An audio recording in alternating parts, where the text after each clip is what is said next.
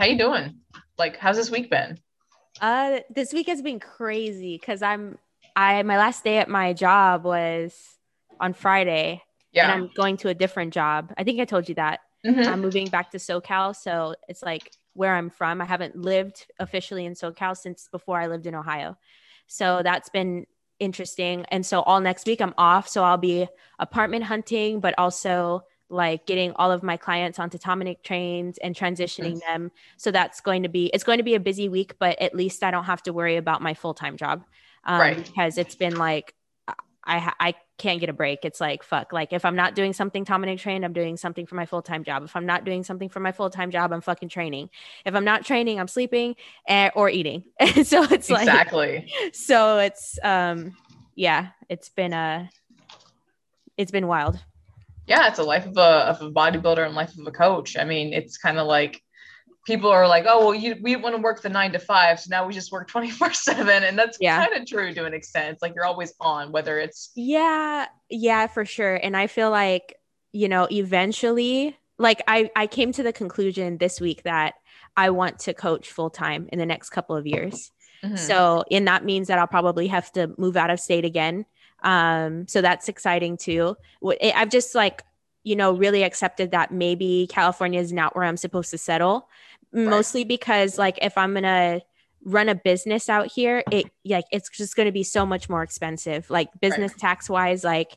And if I can live anywhere I want, then I would rather live somewhere that doesn't take more from me than it gives me, right? Like I love Cali, like it's where I'm from, but it's not a smart move, especially if I aspire to one day like have a family. It's Right. not a smart move to do that here if you're like lower middle class. Like you don't really like get you don't get the same benefits as people that have lots and lots of money. And so we're not there yet, and we will be one day. But I think as of right now, I'm thinking like it might not be like the smartest decision financial wise, and in that sense, like mental health wise, to stay out in California and to live the life that I want to live, right? Like because I want to live without limits. I Right. don't want to be thinking like, oh, I can't do that because I have to pay my rent or I have to do this or like I don't want to think like that. Like I don't want that for myself. So No, I agree wholeheartedly. It definitely can be a lot, especially just paying taxes, and paying taxes being a business owner is just a lot anyway, because, yeah, it's not like you're withholding from every paycheck and you have to pay quarterly. And then yeah, even when taxes are due, you might even owe even more. So no, it's a yeah, lot. And especially if your state charges a lot. So coaches have to be smart with how they are, charging their clients and how they're spending their own money. I think hmm, a lot of people, I mean, because there are a lot of coaches on IG that always boast about coaching and coaching wherever they want, and they're like yeah, on yachts, on beaches. I'm like, oh, that's nice. I'm glad you have all that excess cash while we're like, investing in our yeah, education for our clients. yeah.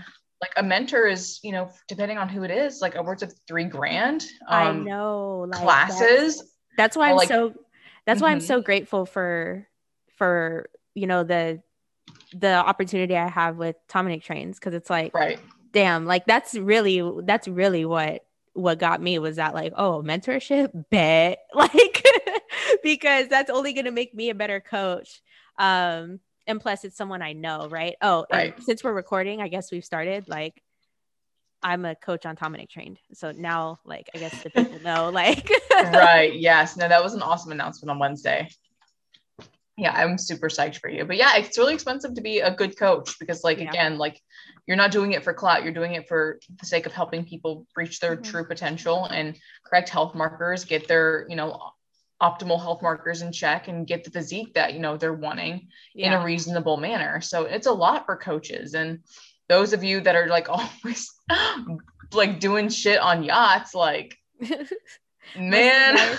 Well, no, like I'm not like I don't think that it's not, you know, if that's their lifestyle, that's their lifestyle, no judgments. But it is a job in itself. It's not like you just start coaching, you make a ton of money, and then you start partying on yachts every weekend. It doesn't Right. work like that. And I think that there's a portrayal on social media that that's what it looks like, because that's what's popular to look at. Like it's a popular lifestyle to look at, Yeah. but it might not be that way for everyone. And so just like keep that in mind. if you're trying to get into coaching, like your startup, I was coaching people basically for free. Like Right. before I was spending money, like helping people trying to learn how to coach, Right. and plus on top of that, like trying not to think about the opinions of other coaches of what I'm doing, like, and what other people are thinking I'm trying to do. Right. And so Right. you build from like very small, like it into a very, until someone that people see as someone that's knowledgeable, that they want to come to you for advice and help in coaching. But it takes a long time. It takes like, coaching for free for a minute before you can even get into that. And then, Right.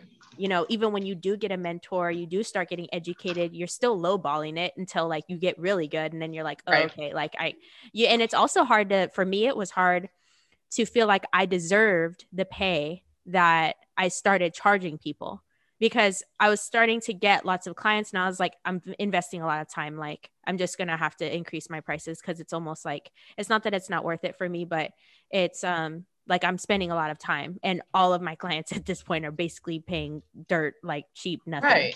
And so it took a long time for me to feel like I deserved that. Like, do I deserve that? Like, and so it's hard, like mentally, like getting into coaching and viewing yourself as a coach. Like you have to view yourself as one. To be a good coach, you have to view yourself at one. You can't just think of yourself as somebody that's, oh, I'm just helping people. It has to be much more than that.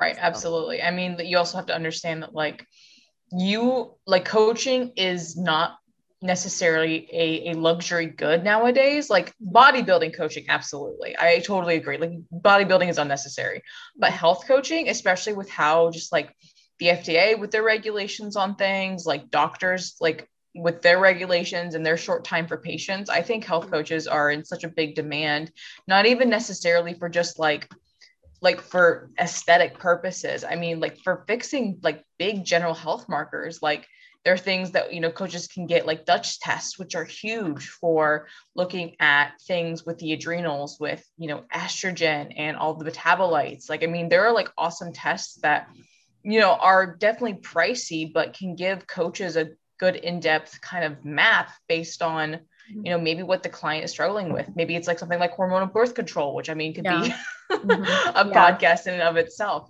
So I think we're in a really cool field that is unfortunately tainted by quick summer shreds and stuff like that literally does the opposite of what we're trying to do. But we're also in a cool spot where we have a platform where we can educate for free, both on this podcast and Instagram, which I mean, 10, 20 years ago, I mean, I don't even know how they would be a health coach. Like, I just don't even know. I mean, that's why the prevalence is coming out. So like, it's so here. It's so like I don't want to say everyone's a coach, but like, there's a huge demand for it right now, because people just want to know, like, what the heck am I supposed to do? Like, there's info out there. Just like, if you were to Google search certain things, sometimes it's just like, why did this just come up? Like, or like, and that's most of the access that people have nowadays. I will say, like, this generation is the most resourceful because of social media and because of the internet. They can look up things, or they can find people easily that can help them. Whereas, 10 years ago, 15 years ago, that wasn't a thing. Like, if you wanted, and I think that's why, bodybuilding and fitness was more of a cult too. Right. It was very cult-like, because you didn't know who to go to really for that info. But now it's so out there. Now someone can market themselves and say, hey, I know about this shit. Like, and I can help you, or I can, whether it's bodybuilding or just regular, like, general population health, like, they're able to tell you what they specialize in, and whoever's looking for them will be able to find them. Whereas before, that wasn't a thing. And so it's slowly changing. And so it's really cool to see that happen, because people can, people that have been in the industry for a long time are able to show, like, what they're able to do. Absolutely. And it's cool to be a part of that change.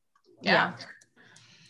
But we digress. Really, today's episode, we wanted to kind of focus on talking about our own experiences with our like mental health journey. So I think the first podcast we talked about a lot of our coaching journey, our fitness journey, but then, you know, Britta and I have both been through stuff recently where I think it's important that we share kind of like the struggles that we had, how we dealt with those struggles and how we overcame them.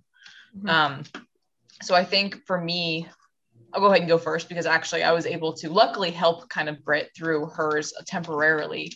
That was honestly really cool. I really like love sharing that experience with you, even though I felt bad that you were going through something really hard. But for me, my mental health struggle started, I guess, last year. I think honestly around this time, because this was the time where my husband, who works in the Navy as a contractor, was starting to go on shift work. And if you guys don't know what shift work is, it's essentially working like days for a certain period of time and then working the second shift for a certain period of time and then working third shift. So every week he would be on first shift and then he'd get 2 days off. And then the next 7 days he'd get, you know, a mid shift and then 2 days off. And then the last, you know, section would be third shift and then 2 days off. So it was like constantly going all over the place with our sleep schedule. And as a bodybuilder, I mean, like sleep is like kind of like your everything, right? Like you sleep so you can train. And, you know, because I wasn't really sleeping with my husband a lot because of his different schedules, like that was starting to kind of wear on me.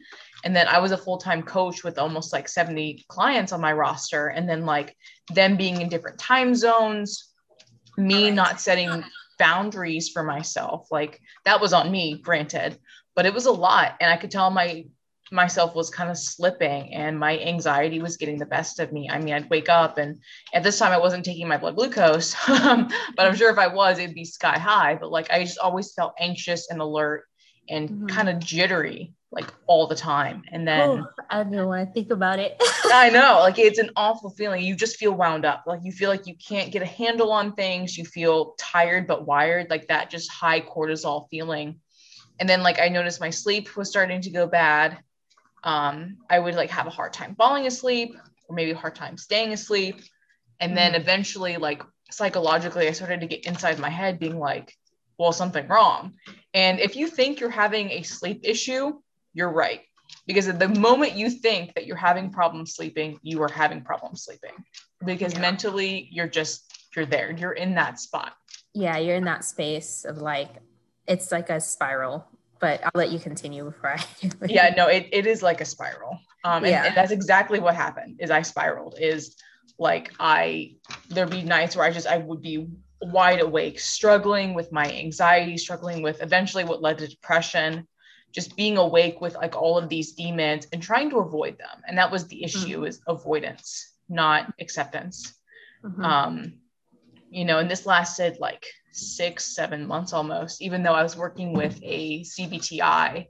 And, you know, the CBTI, like, it's always great to have a therapist. Like, I think therapy is a great thing. And the doctor who I was working with was really, really good. He was, but we had set up all of these strategies kind of around sleep. And when you're an insomniac and then you have all of these rules you have to abide by, like you can't have caffeine past 3 p.m., which is a good rule of thumb, but it's a strict hard rule, like no caffeine past 3 p.m. You need to take your health sups, like your sleep health sups, because you have so many sleep sups because you're like just so desperate for sleep. You have to take them at a specific time. You know, maybe it's taking NyQuil when you're that desperate just to conk you out, which is. I thought about that too. I thought about chugging NyQuil. Like I did. I straight up did. I mean, there was nights I'd had like 3 shots and nothing. Like that's how powerful the brain is like when you are in that spot, your brain's like, bitch, you're up. And it's like, oh shit.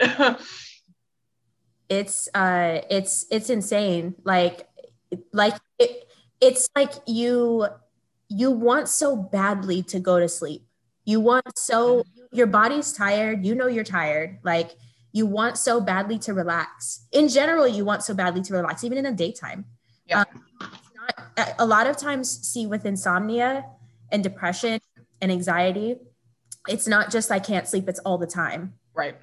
It's all the freaking time. And you'll be around in the daytime like, oh, it's daytime, I'm supposed to be awake. I'm supposed to feel good, but you just don't because you have so much anxiety about the fact that you didn't sleep, and you're thinking about the fact that the sun is going down and you're going to have to try again and you can't go to sleep. You're trying to figure out ways, okay, how am I going to be able to sleep tonight? So you do things like cut out caffeine. You do things like trying not to be on your phone past a certain time. You do things like trying to avoid anything else that's going to stress you out. But right. in a way, like you start limiting your own life, like because you can't do the things you enjoyed before previously, or things that kind of like relieved your stress, or things that were part of your routine, like having a cup of coffee in the morning, things right. that make you feel good and feel like you were living your life, like because you're thinking about the fact that you can't sleep. I remember I started wearing blue light blocking glasses for like days, you know. Right. I don't need to do that, but I was like, if I don't wear these, I can't sleep. It was like I wouldn't even like look at the sun. Right. I would try to stay in like really dark places. I would shut all of my blinds, just trying to get myself to not feel like I had to stay up. And so it was just really strange. But for me, mine started, I went into a bout of depression earlier this year, a really bad one. I was in a really big sunken place. And so that's where it started. And I would smoke weed every night, like clockwork. Like it was the habit of smoking weed. I was already smoking weed, but it was now a thing where I was like, I can't sleep without this. So right. Before I go to sleep, because I can't sleep. It got to the point where weed wasn't enough and just flower wasn't enough. And so I was taking edibles, and edibles mess you up. Like they're not, especially the doses I was taking for a small person like me, I was taking like 10 milligrams, which isn't like, you would think like that's not that much, but for someone my size, like that's a lot, especially if you're doing it every single day. Sure. I would like lay in bed. I would be so high. I would lay in bed and like, I would feel sick. I would make myself sick enough to go to sleep. It was crazy. Yeah. I would do like 10 milligrams, sometimes 20, just to get myself to relax. I would basically drug myself to sleep. And so I was doing this every single day. And then I started I was slowly getting over the depression, or I felt like I was getting over the depression, at least coming out of it slightly. So I was being more social. I was going to do things. And so I was not having to do as much THC. And then all of a sudden I started interviewing for some jobs that I wanted, coaching with Dominic Trained. And then also I just received a job at CSUF. And so I was really nervous about those things, and those things heightened my anxiety. And then I was like constantly on edge, and so I started doing the whole smoking thing again, and the edible thing again. And sometimes it was smoking and edibles. And then I was like, this has to stop. Like, I can't do this. I knew I was going to have to get drug tested soon. Right. So I did this job. And so I was like, okay, I have to stop doing this. And so I stopped this whole THC pattern.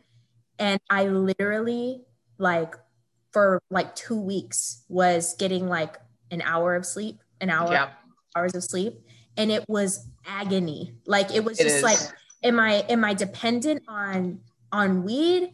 Do I have insomnia? Is it because of my anxiety? It was like, you're trying to figure out, what is it? Like, what is it? And I was like, am I going to be like this forever? Am I going to be like Ash? And it's going to be like for 6 months. Like I just got this coaching job. Like, I need to sleep. Like, I need to be a better athlete. Like, not even to mention the fact that I'm an athlete and I need like, and Mark's like 7 to 8 hours and you're like, well, shit, I got one last night. So and so it was crazy. It was like I just couldn't get myself to relax. And throughout this, when you're challenged by insomnia and anxiety, like, and the root cause, and there really is no cause. You're just in that state and you literally can't control it. It's uncontrollable. And so that's the hardest part from somebody who's a type A personality who controls everything. Yep. I control when I go to sleep. I control my food. I control my daily activities. I have to plan everything. And that's because it's due to the nature of just being in fitness and bodybuilding. Right. That it's not anything that you suffer from. It's just something you do. I wouldn't say that you suffer from it. You just do it. Right. And so I could no longer control anything. And so I called Ashley, like at like my time, it was like 4 a.m. and I had stayed up all night. I was up all night and I was like, yo, like help. Like, what the hell do I do? You know? And she basically told me, first she told me to read this book. It's called The Sleep Book by Guy Meadows. Is that by Dr. Guy Meadows. Dude, that dude's awesome. Oh my gosh. Shout out. Shout out to Guy Meadows, because you need to read that book if you're from insomnia and anxiety, both. Like, you need to read that book because it basically shows you that you need to not put so much importance on sleep in order to sleep. So instead of doing all these crazy patterns, like pulling out caffeine, and yes, like I lowered my caffeine, but I started just doing my normal routine that I would have. Right.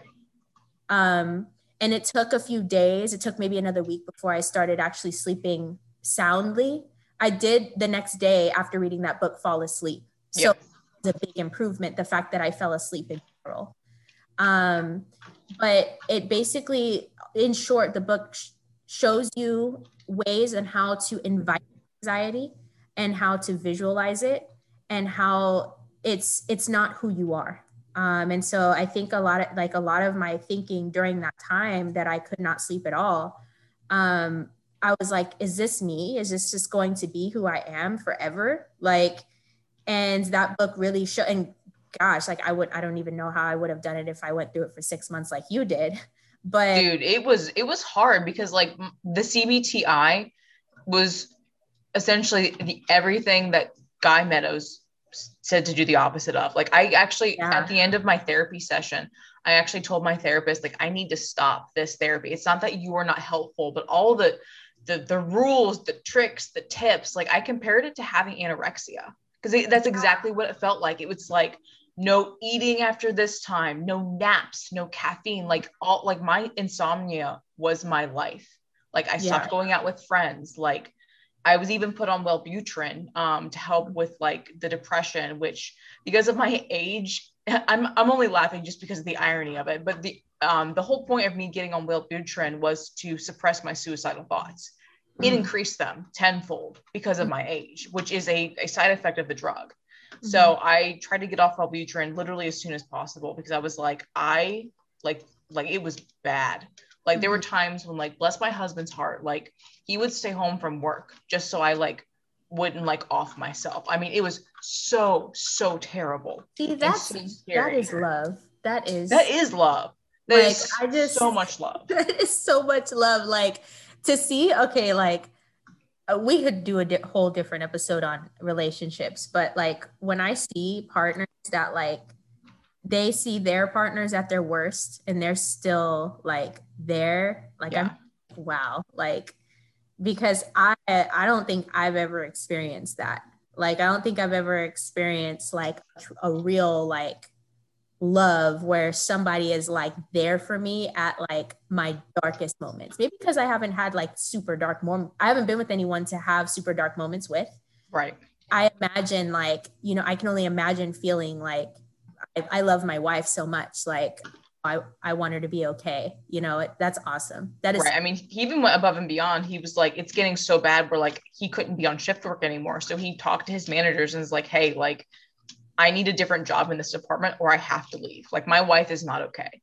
And luckily, like his department is so good with mental health because since he works for the Navy, I mean, you have to think these are like 18, 19-year-old kids going into like the Navy. Like you need a strong mental health, you know, support system there.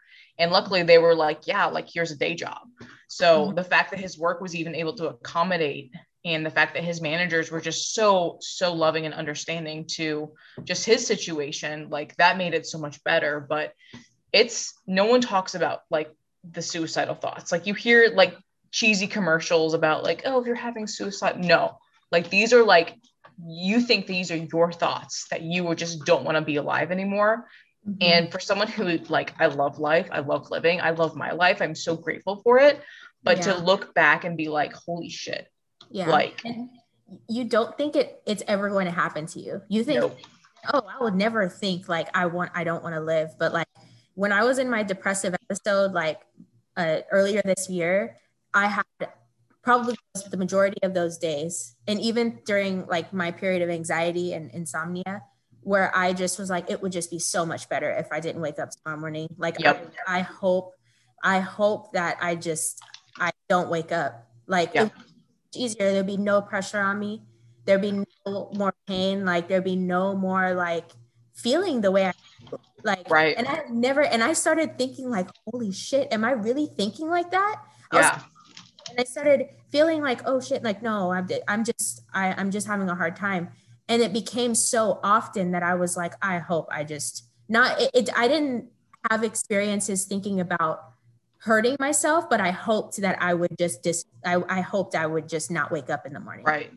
Exactly. Like, you get to like that sheer level of desperation. And like, I don't know if this was it for you, but for me, like, I'm not an emotional person, like as far as like crying goes, but I cried all the time. Like, I'd be on a walk. Just randomly, right? Like, I'd be on a walk. Random. The sun is shining, birds are singing. I'd be like in a generally okay mood. And then like it would hit me and I would have to like go down an alleyway and just sob to where like I almost collapsed on the ground, just sobbing because like my body was just like, I don't even know, like insane. So like that, it's horrible. And in those moments, that's when you're just like, when is it going to end? Yeah. When is it going to end? I hope it ends. Like I remember taking like, you know, tons of sleeping pills and just, I would take a bunch of edibles too. And I would be so off, like just so high and just so drowsy. I was like, I would think like, I hope after this, like maybe all of this will just make me die. But not intentionally trying to kill myself. Just like, I hope maybe after this relaxation that I'm about to experience, I just stay relaxed and don't wake up. Like, right. And so those types of thoughts, even though I didn't think about, I didn't act on anything like consciously, are damaging because you don't care for your life anymore. You don't anymore.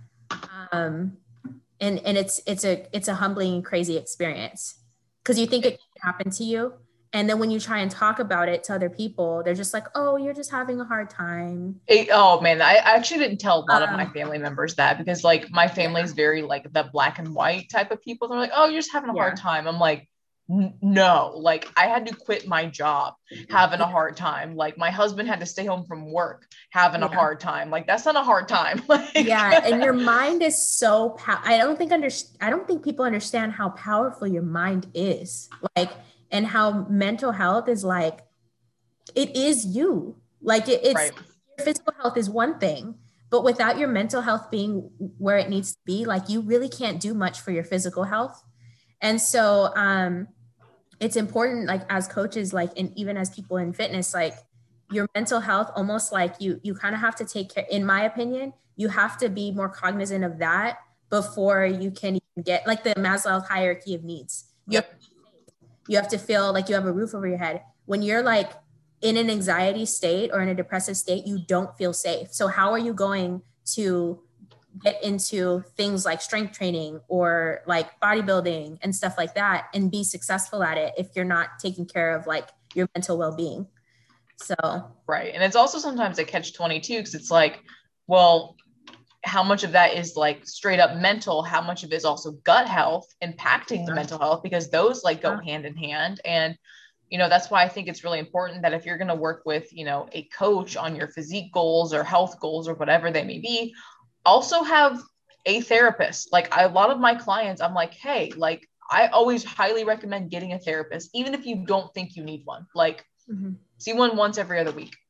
Like do that for yourself because shit's going to come up and you're going to need someone to talk to. And that person can't be me because I'm not qualified to, you know, as much as I, you know, want to just be there for you. I'm not going to be able to help you. And Yeah. then I'm going to absorb it because as coaches, you're empaths. So that's just what it is. Mm-hmm. And then when you absorb it, then that impacts you. And then that's going to impact maybe your spouse or significant other or others that are just around you, because maybe you don't know how to deal with it. And it's a lot. So that's why coaches can't be therapists. Like, if you're a client and you have a coach, you can tell your coach you're having a hard time, and your coach hopefully will help on their end. Maybe it's like, oh, not tracking food for 2 weeks. That's what Mark did with me. But like, he's not going to, sit on the phone with me hours on end, like discussing it. Like, that's not his job. And I didn't expect him to, but he did what he needed to do as my coach, which I think is also important. Yeah, there should definitely be some boundaries when it comes to just like what you expect of your coach. Like, you have to, well, first of all, you understand what your coach offers. Right. If you're a therapist on the side, that's a different story. But right. like, that would be a baller setup. Right. Like, right. Like, but you have to understand the coach's scope of practice. Like, they are there to help you with your physical health in some ways, like that be helping you with your physical health helps you with your mental health, but they're not directly trying to help you with your mental health and be able, they don't have the capacity to sit there and speak to you about your problems all day. So if you expect a coach to do that, you need to invest in a therapist instead, because that is their scope of practice. That is what they're for, or they're there for. And a coach is there to support you, to help you be a better person in the physical realm. And indirectly, they help you with your mental and emotional health, but they don't target that most of the time. So it's important to just remember that about coaches and what their role is as far as mental health. And they want you to be your best self, but you kind of have to self-help as well. Like, how you had me read that book. I told one of my clients to read that book. I said, if you want advice about like helping yourself sleep, because she was sleeping only like 4 hours a night, I was like, go read this book and come back to me in your next check-in and let me know. Like, because I can't sit there and talk to her about this all day. Like, I would love to, I just can't. And so she did, and she was like, it really did help. Like, now I'm sleeping like 6 hours. And so I'm like, okay. And that's a huge improvement. Like, if you're suffering from sleeping issues, like, it might only seem like 2 hours, but that's 2 hours where you didn't have to struggle with yourself. And that's normally the issue with insomnia is like, you were just struggling. You were choosing to struggle with yourself rather than accepting that like you were not your thoughts and, playing with your anxiety, as silly as that might seem, but like play with your depression, play with your anxiety. Like, for me, it was like, I gave them like Pokemon, like characters, like my anxiety was Tangela, and I would play with it. And it makes it so much better that even though if you're not asleep, you're relaxed, you're resting. And that's so important. And remembering that it's not something that you can control. So just come and go. Like, when mine would come, after reading that book, when mine would come, I would, even during the day when I would walk, sometimes it would come up, or if I was just studying or something, it would come up and I couldn't focus anymore. And I would stop and be like, what's up? Hey, like exactly. Talk with it. Like, what's up? What's good? You're here today. So what are you here for today? What's on your mind today? Like, and then I start thinking like, what is causing this? What am I thinking about? It might be nothing.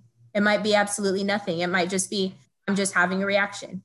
Like, and so I accepted that and say, okay, it'll pass. Let me just continue to do what I'm doing. But I always greeted it. And even when I would lay at night, I'd be like, it'd come and I'd say, all right, like, so you're here. I might sit here awake for the next hour. That's okay. It's not going, I might be tired tomorrow. That's okay. But I'm not sitting there like, oh my gosh, I'm not sleeping. Oh my gosh. Let me turn on the air. Let me do something to make me feel more comfortable. Let me toss and turn. Let me read a little bit. Maybe that'll help me to get tired. I thought, something I do want to bring up before I forget. It's interesting that you brought up the fact that your, what is your sleep therapist called? It's a cognitive behavioral therapist for insomnia. So CBTI for short. Yes. CBTI told you to do all of the things that the book told you like not to do. Like it's kind of the same thing like with healthcare and coaching. Like healthcare, a lot of times will tell, like if you have digestive issues, they'll just give you some medication. instead of into the root cause of it. It's like mindful behavior. And so it's important, like when you have health issues, like we're not therapists, so like just please don't us, but like you know, like it's important to try and engage in mindfulness before you try to use drugs, or I mean really, like mindfulness is everything. I don't even think you need to tap into sleeping pills and stuff like that if you know how to be mindful. No, literally save your money. Like get this book first. I spent so much money. Sleep book. I spent so much money on different types of supplements that have tryptophan, all types of stuff that I was taking for like months, like before I even started feeling like I had insomnia, because I knew, or I had it in my mind that I could not sleep by myself. There's no sleep by myself. So I'm just going to take a bunch of stuff because I know it's going to help me sleep. Eventually those things won't work. I'm telling you this right now. Eventually, like they will, your brain is so, Ashley told me this, and this is your what brain is powerful, man. A big turning point for me while we were on the phone at 4 a.m. my time was when you said your brain is more powerful than the drugs you are taking. Yep. And so they're not working anymore because your brain doesn't care. It doesn't care how high. It doesn't care how high you are. It doesn't care. It doesn't care about all the sleeping pills you're taking or all of the rituals that you're doing to try and get yourself to sleep. It's so much more powerful that you have to address that, and not try to do everything else to try and get you to sleep. And so it's like, oh shit. I was like, that was a game changer for me. That's when I started accepting, like, that's, you know what? It doesn't fucking matter what happens tomorrow. Like, I'm going to just try to do what I need to do to be mindful today. Exactly. I mean, like, shoot, I was like on examine.com, reading like, what are the best health supplements to take? I was on valerian root, ashwagandha. I was ODing ashwagandha. Dude, same. I was like, if I can smoke this shit, I will. Like, I mean, like, there are so many things because you're so desperate, like popping like 10 to 15 milligrams of melatonin, like trying to do all of these things. Like, it got to the point where like I could no longer take NyQuil. Like, you know, I'd be taking the maximum dose and I'd be like, it'd be like 2 a.m. I'd already taken like 2 or 3 doses. And I would like look at Eric just sobbing, being like, please, can I take more? And he would be like, no. Cause like, you have to also think of your liver health as well, you know, like detoxing all that shit. Yeah. And your digestion, my digestion started to be all crapped up. Yeah, literally. From like the magnesium I was taking. Yeah, I mean, magnesium was another one. That's right. Yeah. And so it was a wild ride. But I just want you all to know, those of you that are listening, that like your brain is so much stronger than any type of drug you're ever going to take. So you need to assess what's going on in your mind, in your body. And that will help you tremendously. If not, it will be the quote cure. It's not really like, I wouldn't say you're ever cured from anxiety but you find how to manage it. And when your anxiety comes, you know what to do, because, you know, for years, like I had started with my anxiety when I was a kid, like with my nighttime anxiety. And so that's why I was even more triggered as an adult, because I would stay up all night as a kid, just waiting. I had to waiting for the morning. I needed a nightlight. People my family used to make fun of me and be like, she's always scared. Like, she just can't, like, I would cry at night for no reason. And they just would think I was a weird little child, but I was challenged by anxiety and anxiety. And so like, I can't wait to have, you know, when I decide to have kids, if I decide to have kids, I will always take into consideration, like, the fact that there could be something in their mental health that is impacting them. And just because they're children, it doesn't mean that that's not happening. Absolutely. You know, and for me, like, I ignored it because everyone else ignored it. So when I got into my adulthood, I didn't know what to do. What do I do when I have anxiety? What do I do when I feel depressed? Like, I had no clue what to do except to take things that I thought helped. So, yeah. Yeah, absolutely. I mean, mindfulness has changed the game for me personally. Like, I always thought that, like, I hope Keely doesn't listen to this. I always thought meditation was woo-woo. I was like, y'all are insane. And when I actually like, I was like so desperate to the point where I was like, well, maybe I need a meditation coach. And I worked with Keely for a month, and just like her presence and the way she spoke about herself and like her own struggles and how like meditation has helped her, it helped me to see that like it's not woo woo. Like whether you believe in chakras or not is beside the point, but like just being, like stop thinking about the past, stop thinking about the future, just be. Just be as you are. Yes, yeah. Absolutely. And that is game changer for me, is like the fact that like, okay, it's like 1 o'clock my time. Eventually it's going to be 2 o'clock. It doesn't matter what happens at 2 o'clock. What happens now is at 1 o'clock. And right now I'm recording a podcast with my dear friend. That's all that matters. And like that concept, I mean, I even just right now, you could like, just that concept of like feeling good in the moment is so precious. It's so important, because eventually it's going to be in the past. And again, it doesn't matter. So like, you know, as a bodybuilder, like what are some things like you're constantly planning, or maybe not even just a bodybuilder, somebody who's into fitness, or who's someone who's very busy, who works a lot. How do you stay grounded and present with yourself? Like as somebody who does activities where you kind of have to plan everything. What do you do? Right. So for me, it's planning is not the evil.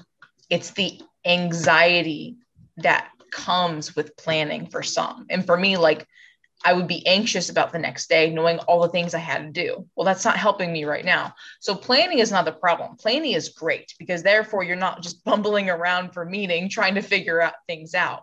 Planning is awesome. It's the emotions attached to the fact of failure with those plans.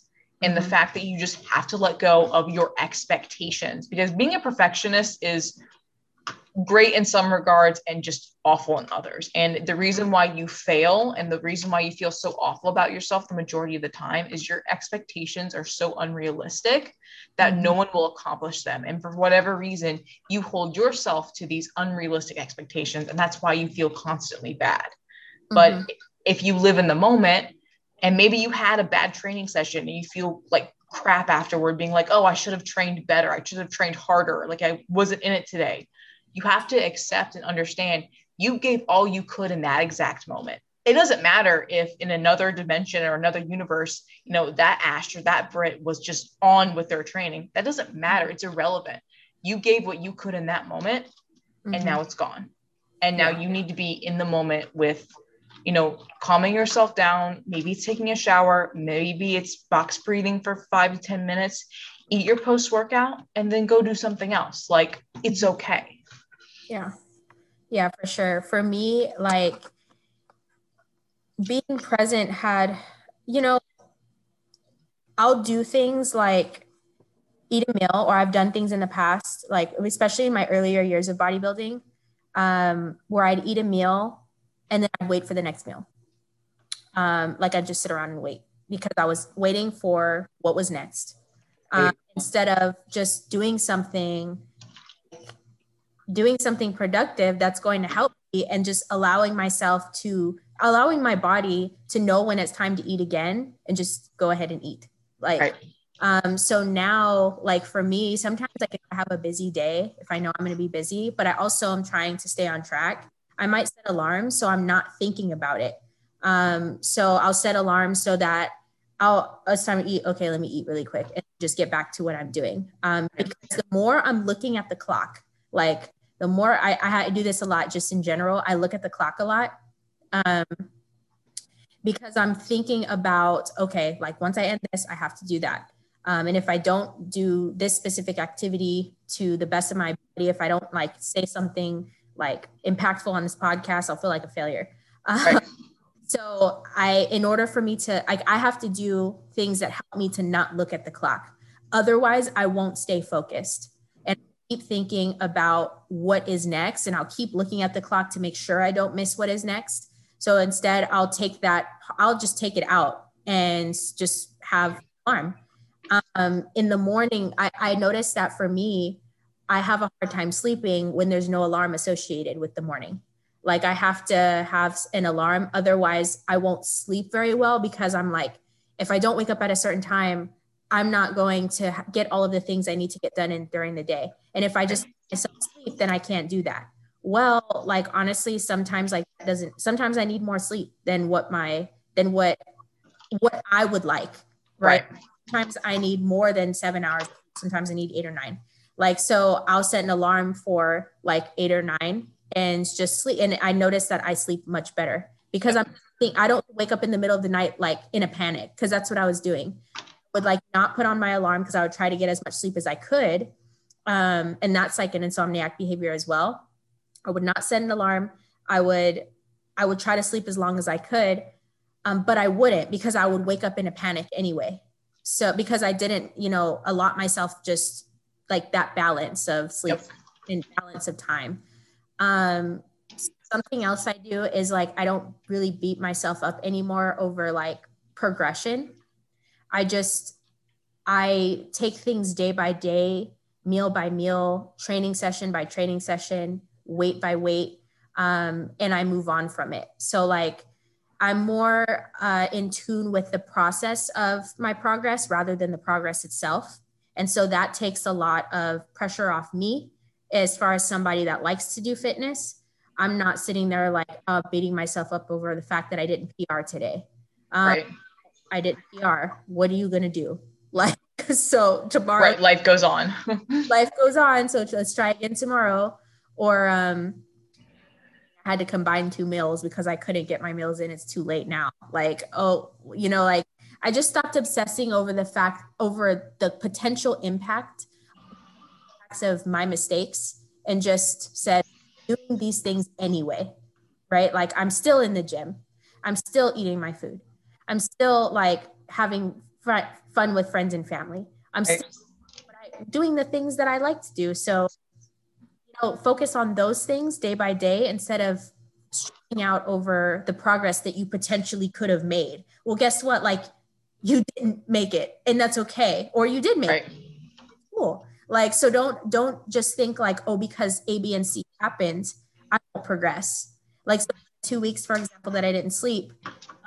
I was thinking in my head, like, I'm not going to progress. I'm in a cutting phase right now. I was like, I'm not going to lose body fat. My body is so stressed out. I'm going to have to stay in this cut for a longer time. And I don't know if I want to. Right. And I actually did make progress, but like, I was sitting there thinking like, it wasn't as much as I would have normally made probably, but I wasn't thinking about that either. Like, I wasn't thinking like I could have made more shit. I was just like, I did what I needed to do. And yeah, I did make progress. So that makes me happy. And I moved on from it instead of thinking about what I could have done. Because I think like in my earlier years of fitness, like I would make sure everything was absolutely positively, it had to be perfect. Like, because I didn't even want to think about the progress I couldn't have made. Right. And so I just stopped thinking about that. And in fact, I'm much happier and my body's a lot happier just by not like obsessing over everything. And I'm sure you're making better progress too, because you're taking exactly. that stress component out. And that's what a lot of people don't realize is some of the reason why you're not making progress is because you're stressing over not making progress. And you have to shift your mindset from being so result focused to being process focused. Like you have to. Absolutely. You have to.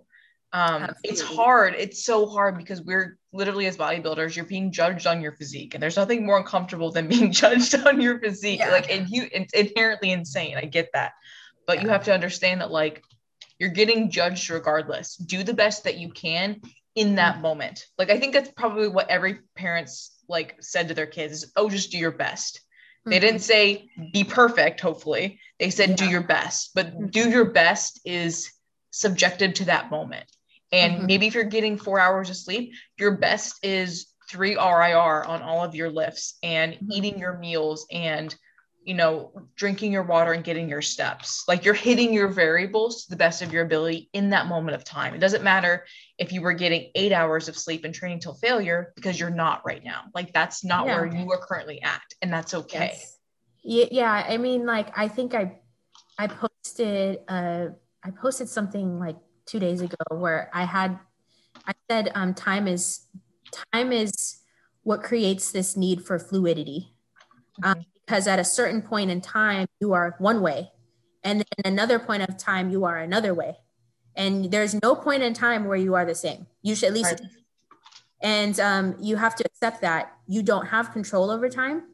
And that, like, literally, I just said that, and that moment has passed, and I will never get that again. Exactly. Again, unless you rewind this, like, so, you know, you don't, you don't have control over it. So, you know, you have to do the best that you can and make judgments, sound judgments, that work for you at that specific time. Mm-hmm. And understand, like, yesterday is no longer here. Tomorrow hasn't happened. So don't worry about it.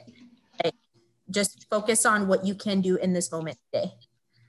So Absolutely. And kind of to go along with that, you also can't compare yourself to others. And I think that's also a big thing with social media right now is like, you know, you can compare yourself to like those who are nationally qualified, those who just turned pro, those who are pros, and you like look at your physique and you're like, fuck, I'm nowhere where I want to be. And then you can kind of get depressed in your own nature because again, you're setting unrealistic expectations of someone else's body, someone else's life, and you're projecting it onto yourself. And that's not fair to you. And that certainly isn't fair to the other person because you are alike in no sort of way.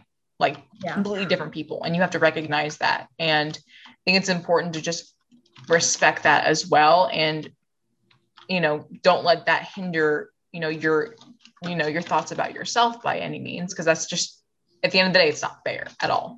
It's not fair, and it doesn't do you any good. Like, it doesn't at all. Like, what is it going to do other than to make you feel inadequate? Yeah, inadequate. So like, just worry about yourself. Like, don't worry about what other people are doing. They have a completely different experience, and they're in their own little universe, own little like worlds that they've experienced that you might have not experienced yet, and that's cool. That's okay. Like this concept. That's why this concept of time is.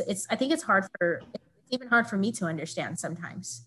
But I think that it's like, you know, the acceptance of it and just worrying about like control what you can control. Like, you know, that's a very powerful mindset in a great way to live, in my opinion. I agree. And controlling what you can control, you have to respect that there are some things out of your control. And that includes sleep. You can control what time your ass is in bed. You cannot control what time you fall asleep. You cannot control that. The minute you start trying to control that, you're going to start having problems because you're going to fail. And then when you realize you failed, then that's when your mind starts to associate sleep with this stressor. And then that's why your brain doesn't want you to fall asleep, because it's scared. It's stressed. It's like, oh shit, is a saber-toothed tiger going to come eat me? Maybe. Yeah. It's, you know, I think we didn't even talk about that with sleep. Like, for me, part of the way I felt when I couldn't sleep was that I was in danger. Like, my body was telling me that as the sun went down, and this is probably part of my nighttime anxiety when I was a kid, that as the sun went down, something bad was going to happen. The fact that I was trying to fall asleep through that as a child, and even, you know, recently, as the sun went down, I could literally feel my anxiety building up. Yep. I could feel it. And it was the fact that I don't want to use the word trigger because that wouldn't be the correct term, but it was something that created more anxiety for me, because I could see the sun going down. I could see and feel the fact that it was getting cooler outside. And I would start freaking out. Like, it's a feeling. Yeah, you're right. It's not a trigger. It's just straight up a feeling. Because I had the same feeling. Like I see the clock was around 6. I'd see the sun start to go down. It would be cooler outside. And then you're like, it's almost time to fight. Exactly. Exactly. And it's like, it's like your body and your brain almost knows the sun's about to go down. The sun's about to go down. Your anxiety is about to come up, and you're about to fight. You're about to fight yourself. And I think that's a good thing. If you're listening to this, that will help you, like, realize that your body is not trying to fight you. It's trying to take care of you. Right. It's like, I'm getting ready to take care of you right now. So I'm going to up. And so that in itself is why you're not in control, because your mind is so much more powerful, and it's going to be like, I'm going to take care of you. I don't care what you think. I don't care what you say. I don't care if you want to go to sleep. I need to take care of you because you need to survive today. That's right. And so you have to kind of like coax and coddle your mind into thinking, oh, it's okay. And that's why you greet your anxiety. That's why you say hello to it. So it doesn't perceive it as a threat. Right. Do yourself a favor, make a complicated handshake with your anxiety or depression when it pops up. Because if you like think of like having a neat little handshake to greet it, like pop, lock, and drop it, you will start to feel at peace because you will greet it as a friend. And right now it's not a friend. And that's the issue. Like it's like a frenemy, and, you know, you talk shit behind its back about it, and, you know, you hate it. But at the end of the day, like it's the reason why you're having this issue. So like greet it, handshake, give it a personality, like give it a, you know, if you're someone that's very visual, give it like a picturesque, like type of personality, and whatever it is you need to do to like understand that it's no longer a threat, the better off you will be. I can guarantee that. Yeah, for sure. That's awesome. But I know this podcast has been a heavy hitter. Britt, thank you good. so much for just being vulnerable and honest. But of course, I'm so glad I was able to help you during your time and share my experience. That's all I've ever really wanted to do, whether it's with coaching or even with my depression, because like at one time I didn't have anyone besides like my therapist and like my husband. And like, although yes, they were both helpful, they just couldn't possibly understand because they weren't going through it. But the fact that you can come out the other side and kind of regain control back of not even your old life, but your new life, because again, it doesn't matter how much you used to sleep. It matters now, like what you are sleeping. So you get to develop kind of a new start, which is always kind of cool as well. Yeah, for sure. And thank you so much for help. That was one of the big reasons why we like connected, was because it was so crazy. I remember just thinking ahead during that night. I was like, you know what? I'm just going to message Ashley because I'm pretty sure she went through this. Like, I'm pretty sure she did this. And right away, like Ashley got on the phone with me. We were on the phone for like, I think like 30 or 45 minutes. Yeah. Talking. And that helped me so much to it helped me really like understand myself, not just like understand how to sleep, but understand who I am and separating myself from my emotions. And knowing that it's okay to have emotions and anxiety. It's even okay to have anxiety because it's something that happens to everyone, really. Yep. But you are not defined by that. So I started seeing myself in a different way. I started seeing myself like without anxiety. It's not part of my identity. And I started liking myself. I started like being like, without that, I think that was one of the reasons why I was having such a hard time self-esteem wise. Because I would view myself with my anxiety. But right. I viewed myself as somebody that was very pretty and like good, fun to be around. I was like, without my anxiety, what am I? Like, you know, and so I started looking through that and started thinking about that. And I was like, like I'm actually cool. And so I needed to hear that. I needed to hear what you had to say so that I could have a better picture of myself. That was really awesome for me to experience. And it's still really enlightening. Like I still tell people about it. Like I'm still like, oh, you can't sleep? I got you. Like I got you. Exactly. And that's like the beautiful thing about it is like knowing that like, even if someone that you love or someone that you know is going through a hard time, like through your own experience, you get to help someone else. And it's kind of like just like that ripple effect where it's like you're helping your own clients. I know I've helped my own clients. Hopefully they've spread the word. Like it's not like the book is amazing, but it's the mindset that you also bless them with that I think is really important as well. For sure. Definitely. Woo, that was a heavy one, but you know what? We made it through. Britt, as always, thank you so much for getting on this and recording a podcast with me. Listeners, thank you guys so much for listening to episode 2, and we'll come out next week with the third one. Let's keep rolling. For sure.